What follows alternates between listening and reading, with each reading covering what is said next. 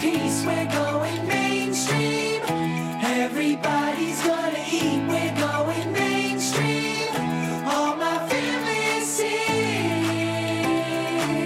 See you on Main Street, we're going mainstream.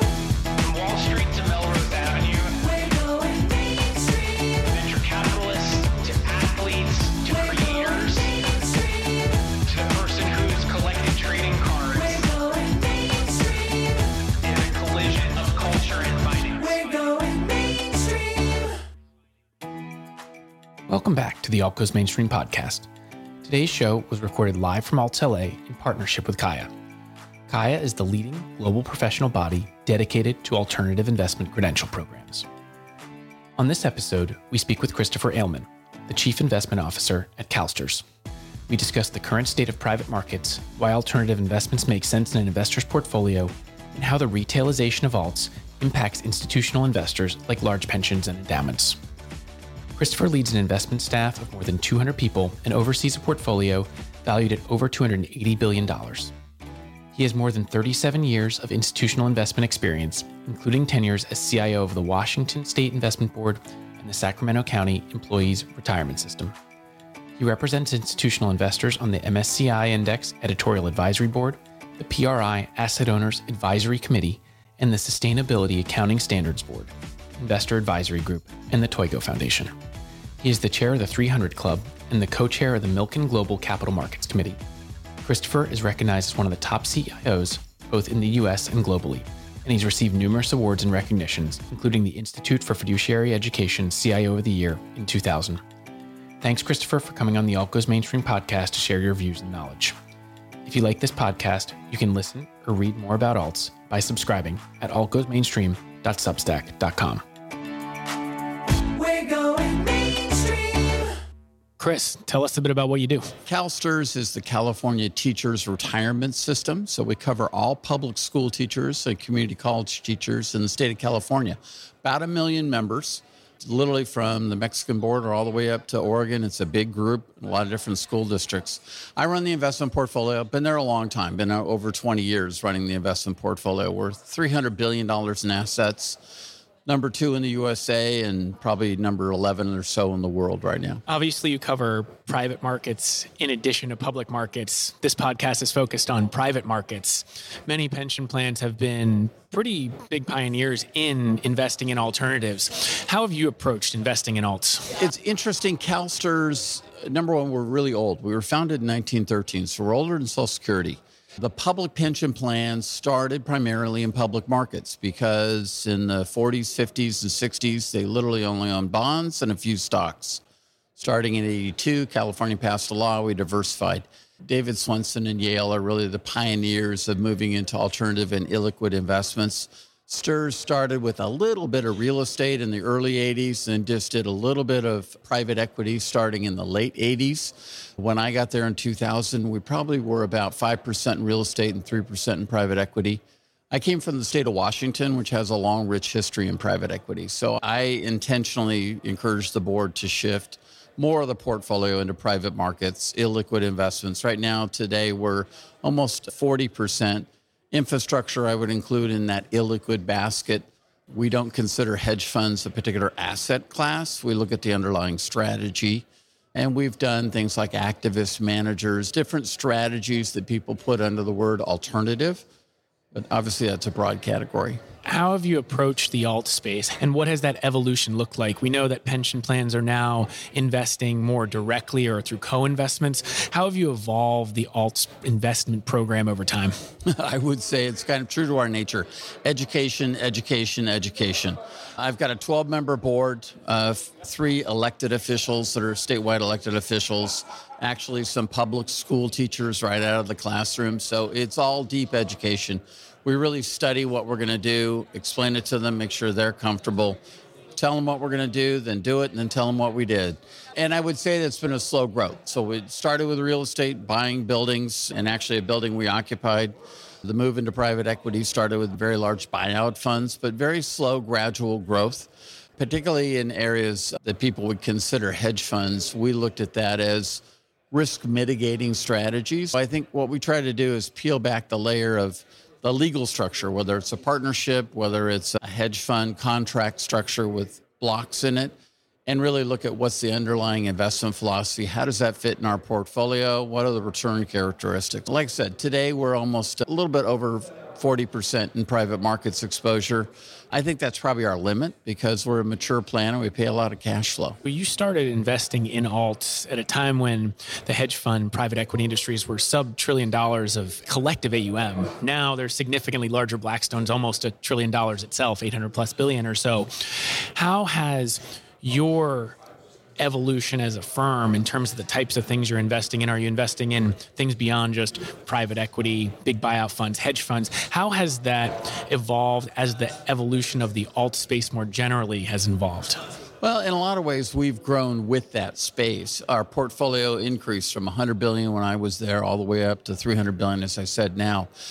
But in addition, I've been pretty outspoken that to me, hedge funds are not an asset class. And like I said, the word alt is really broad, and that's the challenge. It's an alternative to bonds and equity. Well, that includes things like real estate that a lot of people would think are pretty traditional. For us, it's been looking at the underlying structure because I don't view hedge funds as an asset class. We look at whether they are equity-based. Long short would be equity beta, fixed income, many of the products. You have things like global macro, trend following, and the activist managers that have different strategies that can then fit into a portfolio. When you think about hedge funds, we only use 2 of the 25 different strategies, and we use them in an asset class called risk mitigating strategies because the ones we use are very different than equity. So it adds value to the portfolio. Traditionally, people have thought about the 60-40 portfolio, equities, fixed income. That's now changing as alts, depending on how you define it, are becoming a larger part of people's asset allocation strategy. How would you think about asset allocation? You mentioned that hedge fund may have an equity component, so they may be linked to equity markets, whether it's public or in the case of private equity funds, private markets, but that's still equity exposure. So how do you think about asset allocation and portfolio construction holistically? Let me give you 2 answers. One, I find it fascinating people still refer to the 60-40.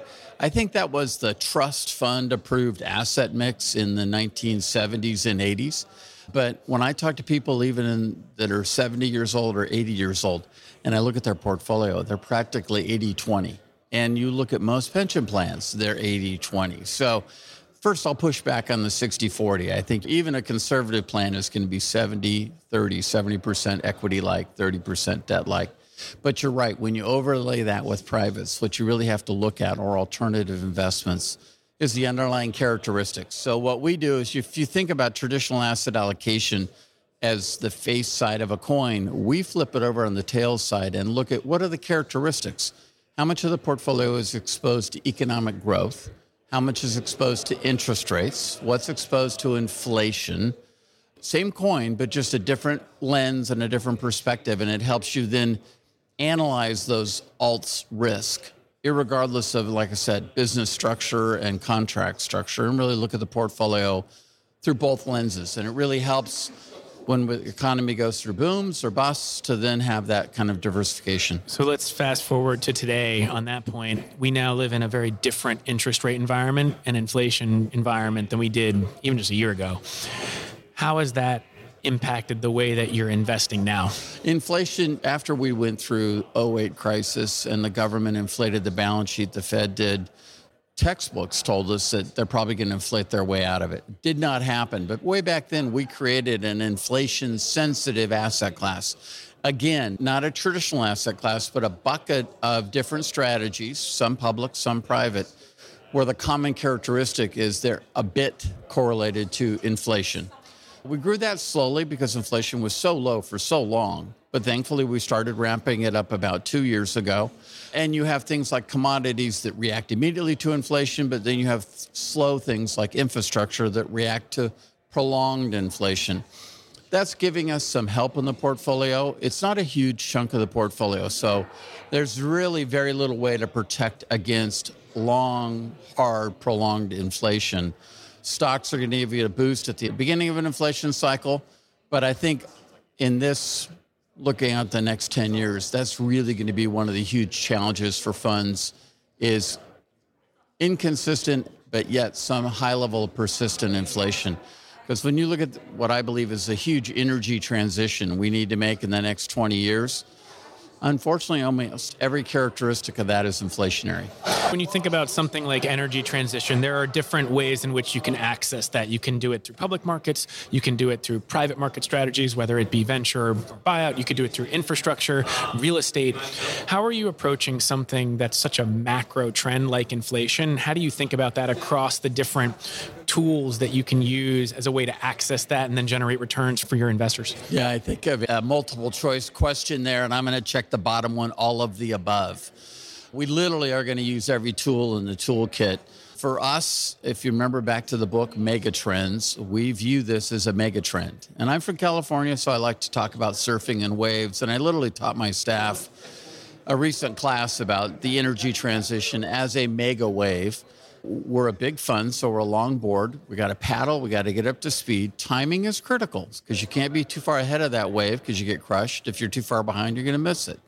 And what we want to do is start building up that energy transition of carbon mitigation, but then also new energy sources. And there's going to be a huge demand for consistent long-term capital, which is what we are, long-term patient capital, because you're going to have to build out an infrastructure to convert from a carbon energy source to something else. So for us, we look at this as, like you said, venture and the new energy sources, but also all the way back to just consistent infrastructure opportunities. We've overlaid our whole portfolio with this theme of a mega trend of the energy transition. So we have some in private equity, some in real estate, some in infrastructure, in global equity, even in fixed income. It literally is like an atmosphere around our whole asset allocation. As a very large fund with very large asset base and a lot of resources and the ability to access, whether it be managers or companies' direct investments, real estate investments, how do you think about how you access something like energy as an example, and you need to get up to speed very quickly in terms of investing directly, investing in funds? How do you approach that process? Well, as an investor, you have to know your strengths and weaknesses. We are big. So my surfing analogy, we're a long board. We're not going to get up to speed fast. It's going to take time. We have to be patient. We're not nimble and going to be cutting around like an endowment fund or a high net worth fund. And for us, we're going to be doing business with some of the largest firms and talking to them, but we also want to sprinkle into our portfolio some of the smallest firms that are thinking about these things. And so literally, it is a spectrum of investment opportunities from venture all the way back to infrastructure into even fixed income and private credit throughout the cap structure, because for us, it's a theme, just like demographics, with something that we're just going to be looking at throughout the portfolio in terms of risk mitigation, but then also an investment opportunity. How do you think about the trend as a pension plan of investing in managers versus doing things directly and co-invest? Is that a trend that you think will continue as pension plans continue to be large and also maybe want to exert fee pressure on managers as well? Yeah, it's really interesting. That's where hierarchy of size helps and in some cases hurts. When I do business with a small manager, it's really hard for me because I'm a huge footprint in their business. But you're right. Looking at the Canadians and some of the sovereign wealth funds, we can take advantage of our size and actually own asset managers. Now, I've got to recognize I'm a division of the state of California, so I'm a government. Even though I'm a money manager, I'm a government entity. You're not going to use government as the right business model to become an investment manager, but we can own parts of money managers and then work through them. We could do co-investments in our portfolio or through partners. So a matter of looking and being open. We actually call it the collaborative model, which again is a very broad word, but we want to be open to all kinds of different business strategies and structures that allow us to team up, pair up.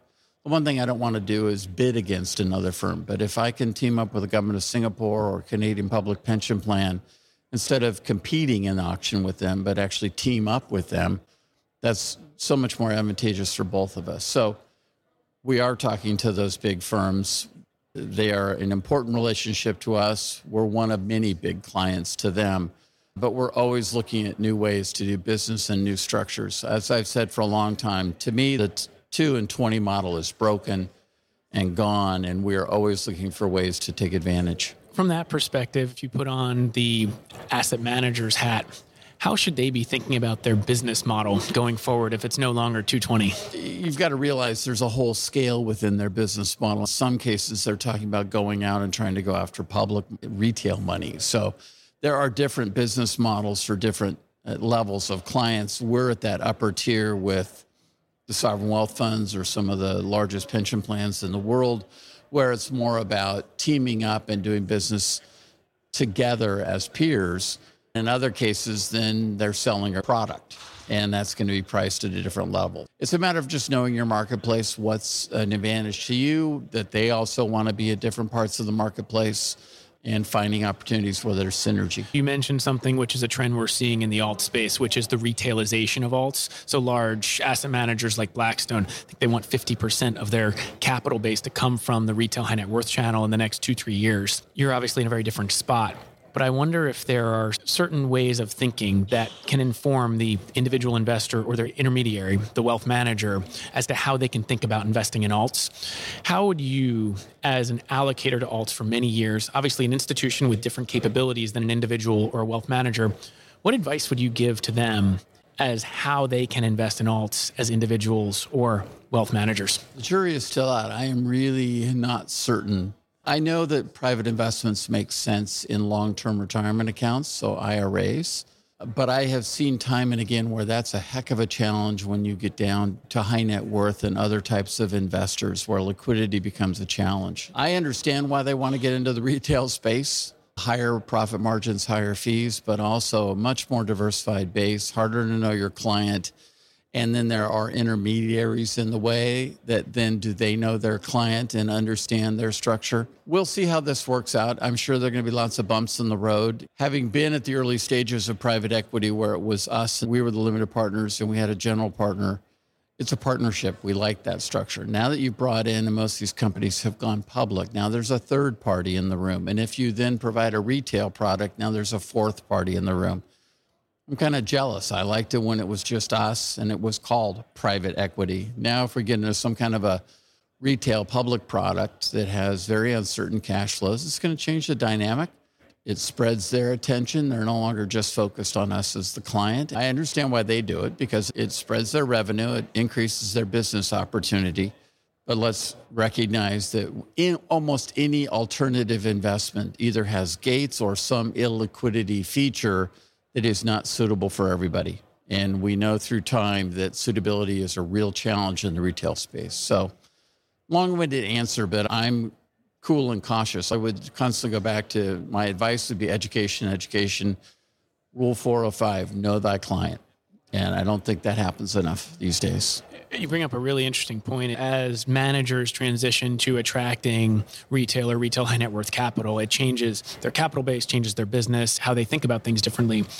Circling that back to the institutional investor like yourself, how will you then approach alt managers, and will you look at things differently, or will you do things differently going forward, given that there's a new trend happening in the alt space from the type of investors participating? To us as a long-term institutional investor, to me, it adds some business risk because then they can be more subject to liquidity demands and flows in and out. They're suddenly spreading their perspective of clients and needs. It's adding a layer of cost, but then also adding a layer of revenue.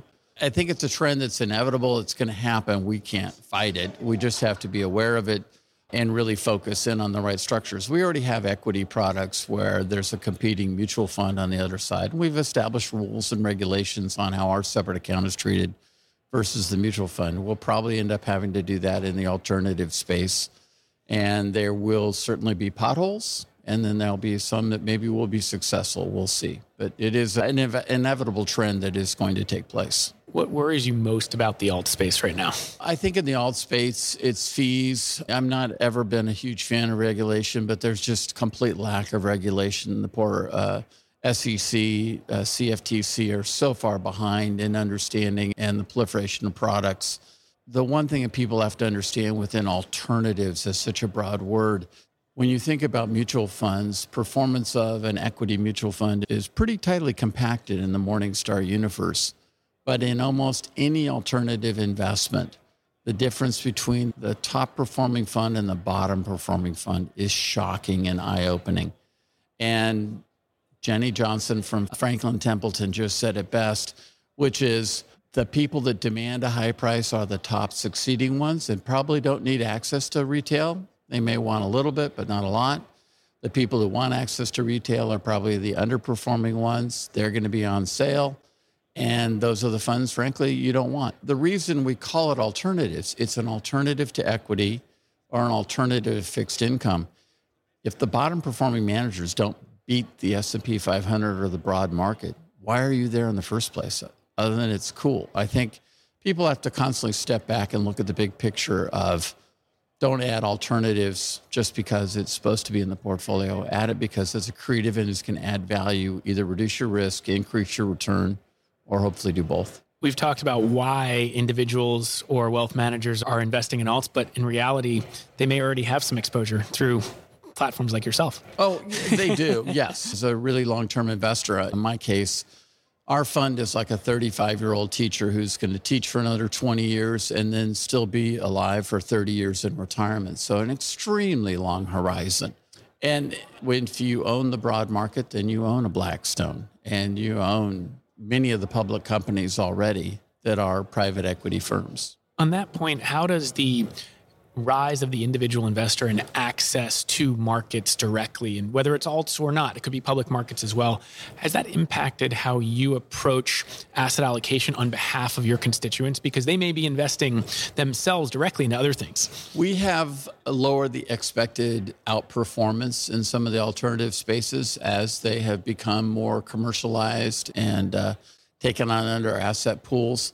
We still assume in many of the cases that there is some of an illiquidity premium, but that could be eroded if you see more and more retail investors in that space. This is fascinating. I always like to end this podcast with what someone's most interesting or favorite alternative investment is. Do you have one? I have to say my most favorite one, and I talk about it a lot, is infrastructure. Not very exciting, very low stable returns, but that's exactly what we're looking for. Some of my favorite infrastructure is the cables that run from New Jersey and Long Island into Manhattan. We own many of those. They're buried well down in the mud. Nobody knows they're there, but they provide electricity every day and we get paid for that. So that's the kind of investment I like. Below the visibility and steady, consistent long-term cash flows. It's a great metaphor for all the work that you're doing at CalSTRS. Chris, thanks so much for coming on the Alt Goes Mainstream podcast. My pleasure. Enjoyed it. Thanks for listening to this episode of Alt Goes Mainstream. I hope you enjoyed it. You can find more episodes of the podcast at any of your favorite podcast sites, and you can read more about alts at my Substack, altgoesmainstream.substack.com, and follow me on Twitter at Michael Sidgmore and @GoesAlt. Thanks a lot and have a great day. We're going